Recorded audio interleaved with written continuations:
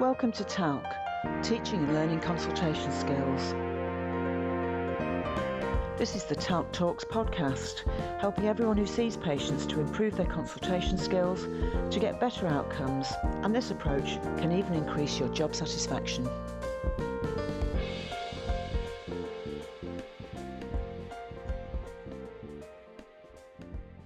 This podcast is part of the module called TALC, Skills for Effective Explanations. It covers the chapter which is called Why are effective summarising skills the engine of the consultation? I'm going to repeat that. It covers the chapter which is called Why are effective summarising skills the engine of the consultation? Summarising is a very useful skill. It provides a kind of receipt to the patient, demonstrating that what they said has been heard and understood. Summarising also acts as a punctuation point in the consultation. During active listening, skilled communicators will often provide a paraphrase, which means expressing the meaning of something using slightly different words, partly to achieve clarity and partly to demonstrate listening. This does not mean repeating everything the patient says, which is called parroting. Parroting soon becomes wearisome to the patient and wastes a lot of time. However, skills such as echoing a few words the patient says, mentioning a few key words, reflecting back, interpreting the emotional content or the meaning of what the patient says are all active listening skills using a paraphrasing approach. A summary is something different though. Summaries are best used at the end of one whole section of the consultation, bringing together the key factual information and the key effects on the person and their feelings. Summaries combine facts and feelings. Such a summary pulls things together concisely into a kind of neat package, quite short and pithy, almost like a newspaper headline. A summary should sum up where the consultation is up to at that point, particularly about where one particular line of inquiry is up to, and it's usually followed by a linking statement that will lead on to the next phase of the consultation. This approach provides structure and flow, as well as ensuring that the patient knows that the clinician has heard and, more importantly, understood the key issues so far. When used in this way, effective summarising can help to keep the consultation moving along so that there is more effective time management. In summary, useful summaries sum up the facts and the feelings. Let's think about some examples. Here are two contrasting versions. Think about this one. So, Mr. S, you've come about this odd chest pain which came on at the gym when you were using the treadmill. You also get pain on the stairs at your office where you work as a financial controller and on hills, and it radiates to your left arm sometimes. It does go away at rest, and the gym has said you can't go there unless you have a letter from me giving you permission. You're not breathless, you don't get any swelling of the legs, and you have a family history of heart disease in that your dad died aged 58 from a heart attack. Is it all right with you if I ask a couple more questions to fill in the background, which will help me to assess things more fully? The clinician then proceeds by asking about smoking, alcohol, work and family matters. This is an example of simple repetition or parroting and wastes a lot of time. Time is also wasted by asking permission for questions which the patient will almost certainly see as very reasonable inquiries.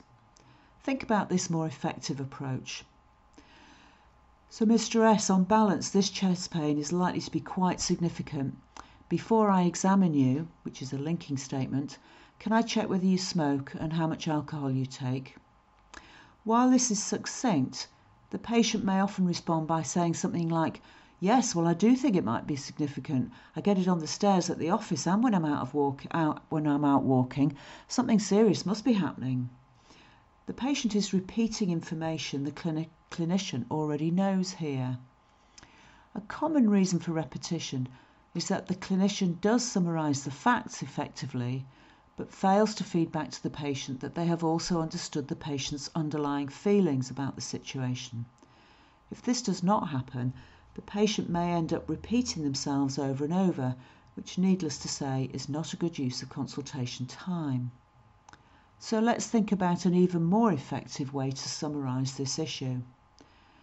So, Mr. S, this chest pain is quite significant, especially in view of the sad death of your father at a young age.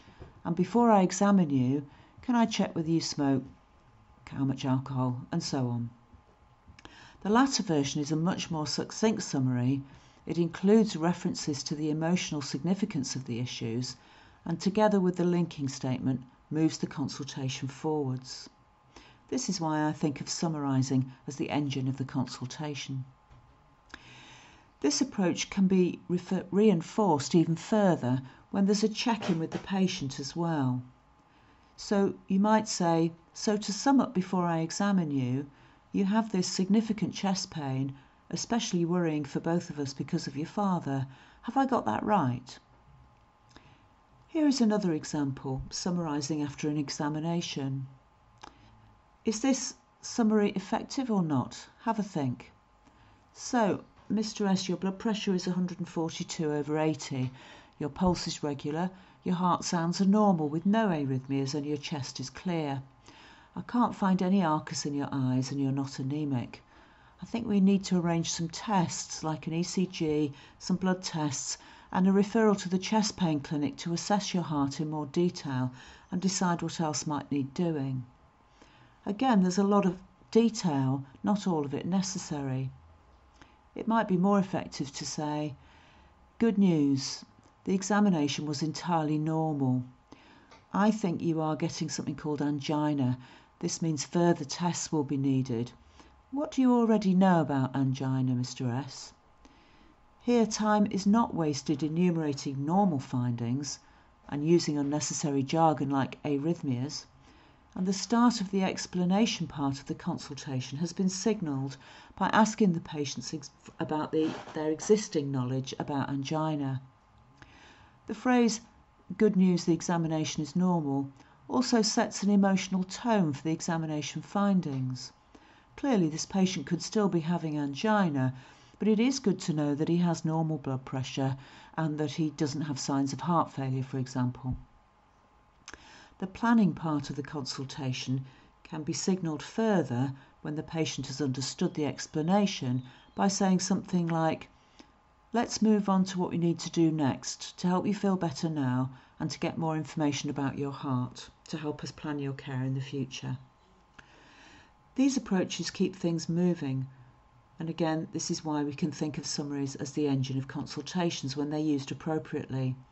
Summarising effectively can help the flow and help us to keep to time in clinics and examination situations alike.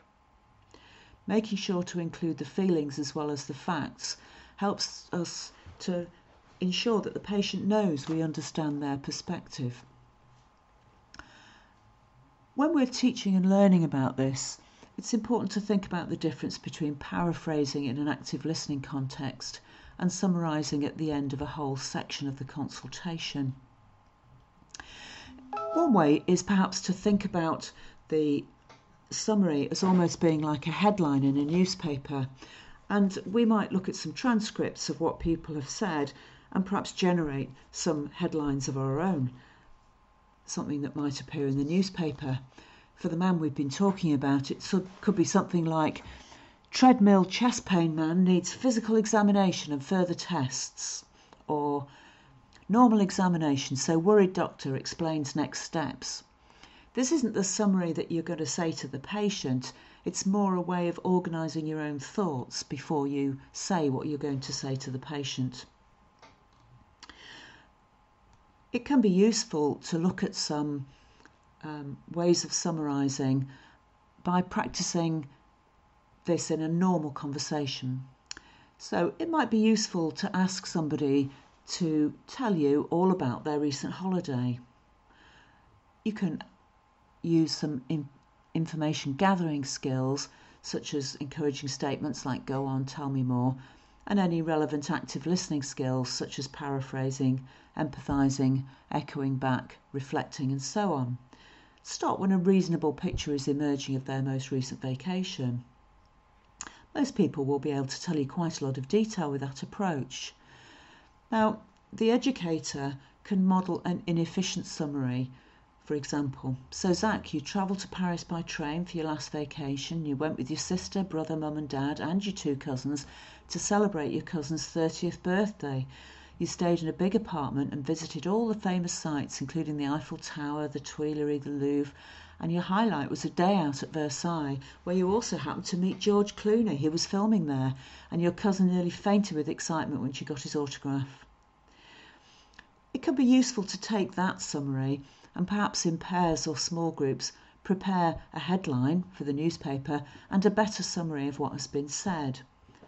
A summary should probably be about 1 sentence long, contain the gist of the account, and finish with a linking statement that will signal to Zach that you now want to hear about plans for his next exciting holiday.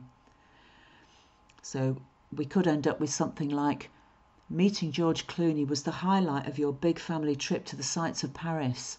Where are you going next, Zach?